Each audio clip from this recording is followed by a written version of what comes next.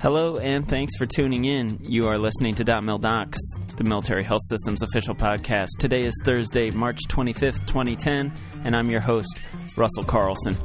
Today we are joined by Dr. James Bender, psychologist at the Defense Centers of Excellence for Psychological Health and Traumatic Brain Injury. Dr. Bender is here to talk about post-traumatic stress disorder and traumatic brain injury and how both are treated in theater. All right, Dr. Bender, welcome to DotMilDocs. Thank you. Good to be here. Great. Well, first off, could you just talk briefly about who you are and what you do? Well, I'm a licensed clinical psychologist, and right now I work for the Defense Center of Excellence as a subject matter expert in psychological health and traumatic brain injury. I just got out of the Army after 4.5 years, where I did several things, but most recently I was the brigade psychologist for the 4th Brigade Combat Team, 1st Cavalry Division out of Fort Hood, and we spent a year in southern Iraq. Okay. Now, you do some work with post-traumatic stress disorder. Can you talk about post-traumatic stress disorder and what it is? Sure. Post-traumatic stress disorder, a lot of times called PTSD, is an anxiety disorder. It's a mental illness, and like all anxiety disorders, the prominent feature is anxiety, nervousness, hypervigilance, things like that. Several symptoms for post-traumatic stress disorder.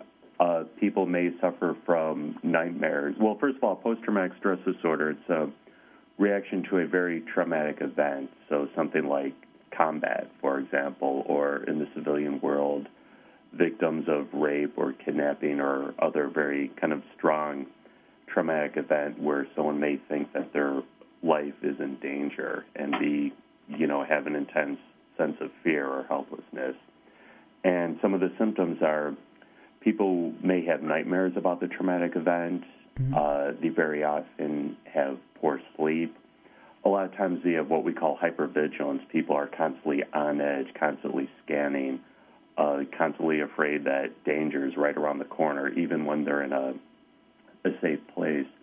People may also have flashbacks. So for something may trigger a memory. For example, for a combat veteran who, was exposed to a lot of gunfire, they may be back in the States and hear a car backfire, and that sounds like a gunshot, and for a minute, bam, they think they're back in combat. PTSD is a very treatable illness. The treatments have gotten dramatically better over the past 10 years or so. Therapy called prolonged exposure is generally accepted as being the best type of treatment we have. Prolonged exposure is a type of treatment where someone is gradually acclimated and exposed to a situation that would have recently caused them a lot of fear. For example, a service member might get very nervous whenever they hear a gunshot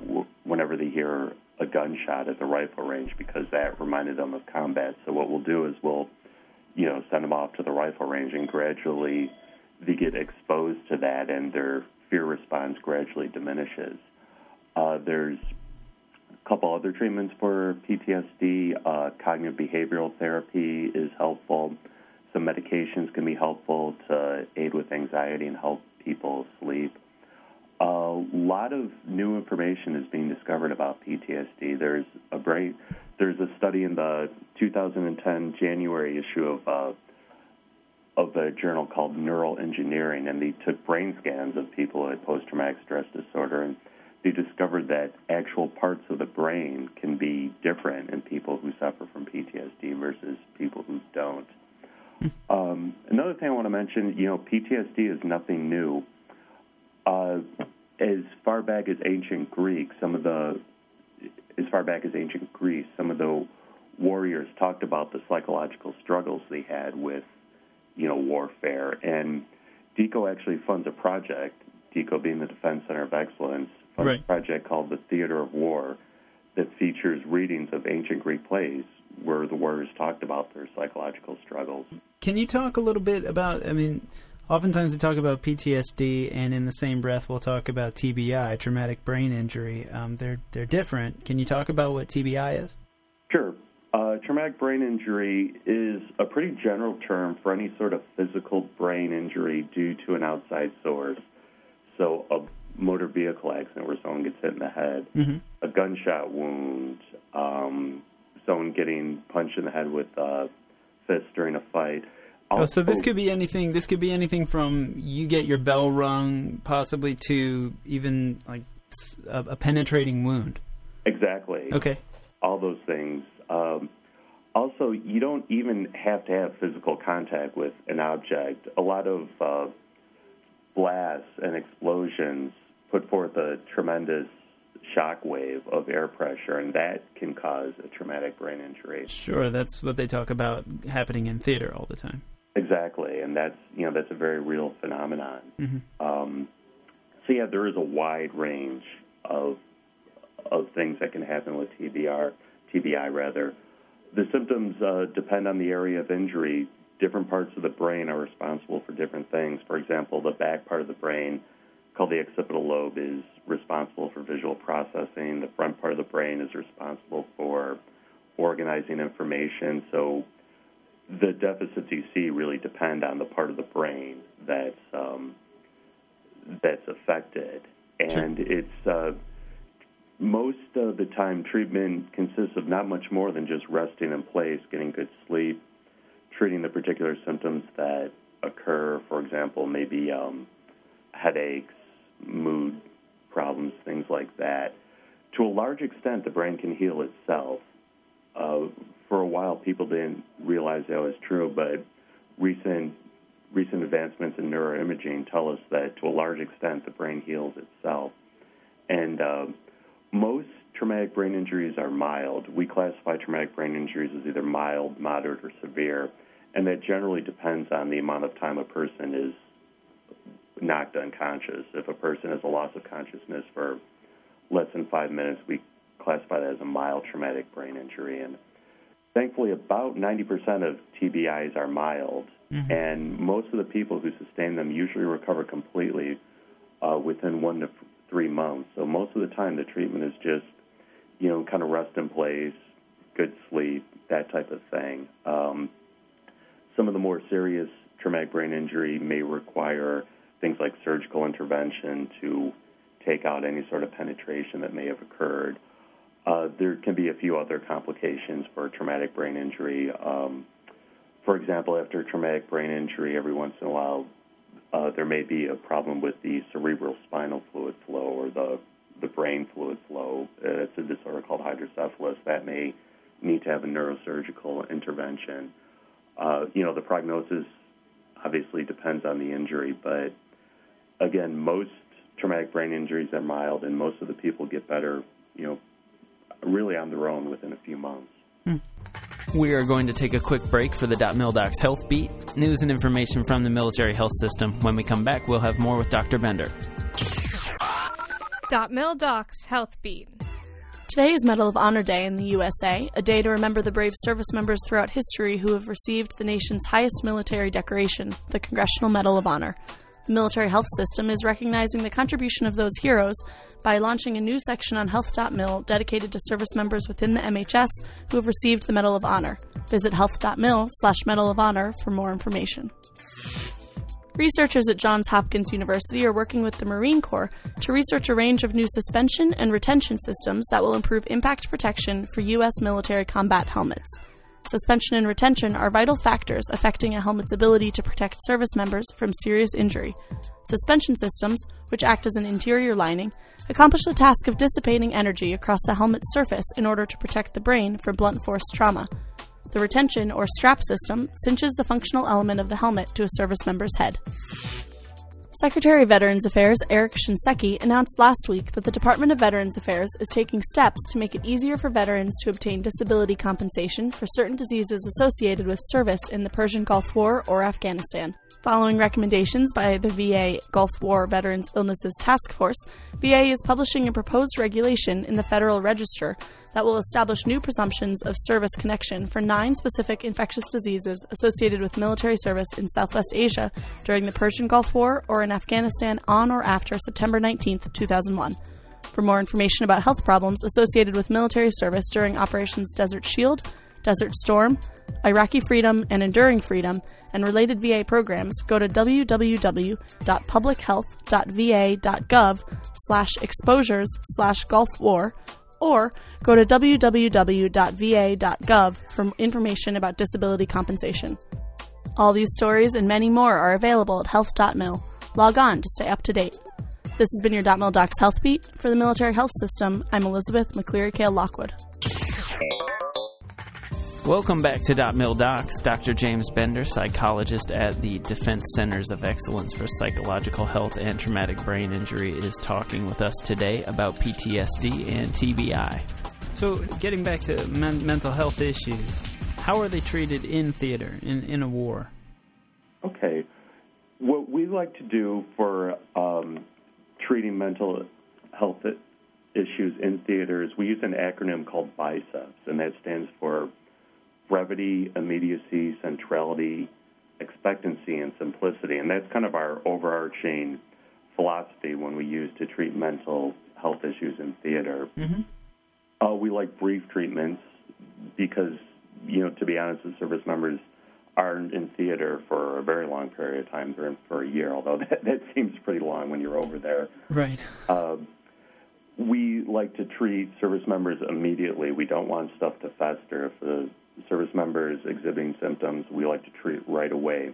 We like to go to the service member. We don't like to ship them back to Kuwait or Longstow or wherever. We'll go to them. Most of the major and even some of the smaller bases in Iraq and Afghanistan have several mental health assets. Is that like a clinic? Would that be like a mental health? I'm sorry, but would that be like a mental health clinic at the base where they are? Exactly. Okay. Exactly. We also expect service members to get better simply because most of them do. In our past experience, most people who struggle with some mental health issues get better with a little bit of treatment. So the expectancy is they're going to get better and return to duty. Also, we like to use simple interventions, one, because they work, and two, we don't want the mental health issues to just overtake and become such a central part of the service members' life. Mm-hmm. We have lots of assets in theater. We have psychiatrists, psychologists, social workers. We've got a little bit of everything.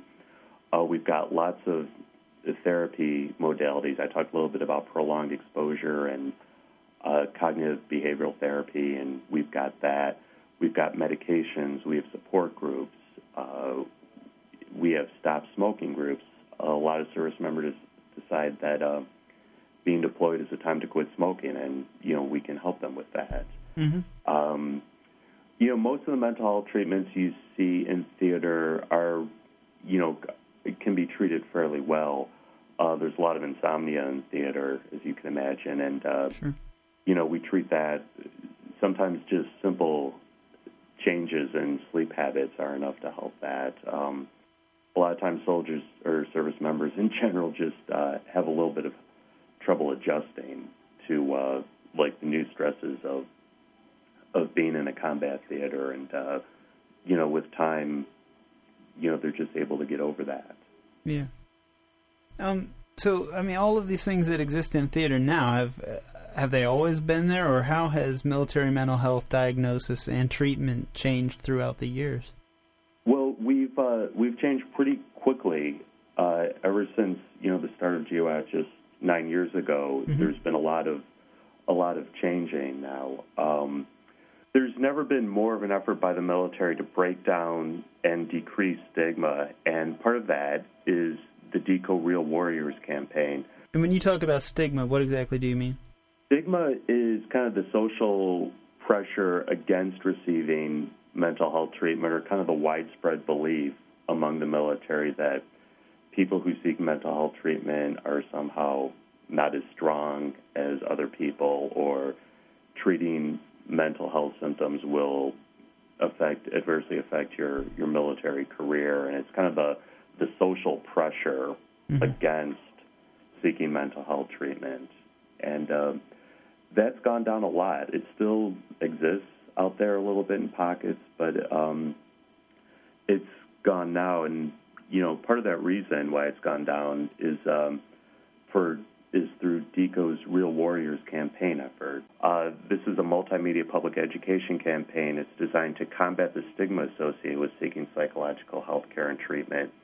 The campaign also encourages the use of effective psychological health resources among service members and their families, veterans, as well as healthcare professionals. I've seen that, realwarriors.net, right? Exactly. Yeah. And, it's got something for everybody, for service members, for veterans, for providers. It's got, if you're a civilian psychiatrist and you want, some practical information on how to treat mental illness, there's a spot for you there. It also includes stories of service members who sought care and are continuing to maintain successful careers. It's really the norm for service members who seek mental health treatment to go along with their military career really without much of a problem. Sure. And I didn't mean to get us going on a tangent about stigma. You were talking about how mental health treatment has changed over the years. Did you have anything to add to that? Just, the science is getting better all the time, and things that were really kind of a problem 15, 20 years ago, like PTSD, really have gotten a lot more treatable. Mm-hmm. Yeah. And DoD has certainly put a lot of resources toward discovering new treatments and understanding these problems better, right? Right, exactly. And there are unique strains of multiple deployments, place a lot of pressure on individual service members. That's something that's, kind of unique to the global war on terrorism. You didn't see much of that in Vietnam, Korea, World War II. Sure, and their families. Oh, exactly. A lot of strain all the way around. Sure. Is there a place where service members or families can go to get more information on these issues? Sure. We've got the Defense Center of Excellence has an outreach center, and we'll answer questions from all branches of service, including National Guards and Reserve. We help veterans, families. As I said before, we also help healthcare providers, military leaders, and employers of, Reserve and National Guard service members. We've got a toll-free number, 866-966-1020, toll-free, or you can send us an email at resources@dcoeoutreach.org. And these are manned by providers, nurses, psychologists, former military people, very knowledgeable, really mental health experts who can help answer and give a very educated, information on mental health issues. Sounds like just what we need. I'll make sure that we echo that phone number and email address at the end of the show. Dr. Bender, thank you so much for joining us today on DotMilDocs. Oh, you're welcome, Russell. Good to be here. Mm-hmm. Thanks. And that does it for us this week on DotMilDocs. Once again, the toll-free number for the DECO Outreach Center is 866-966-1020, or you can email the Outreach Center at resources@dcoeoutreach.org. Please visit dcoe.health.mil on the web for more information. Please join us next week when our guest will be Catherine Helmick, who currently serves as the Interim Senior Executive Director for Traumatic Brain Injury at DECO. She's also Director of DECO's TBI Clinical Standards of Care Directorate. That's next week. Until then, see you on health.mil. This program is a product of the Office of the Assistant Secretary of Defense for Health Affairs, Military Health System. DotMilDocs features the most relevant military health topics important to you and your family. If you have questions or topics you'd like to see on an upcoming episode, send us an email at dotmildocs@tma.osd.mil. That's DOTMILDOCS@tma.osd.mil. Visit health.mil for more episodes.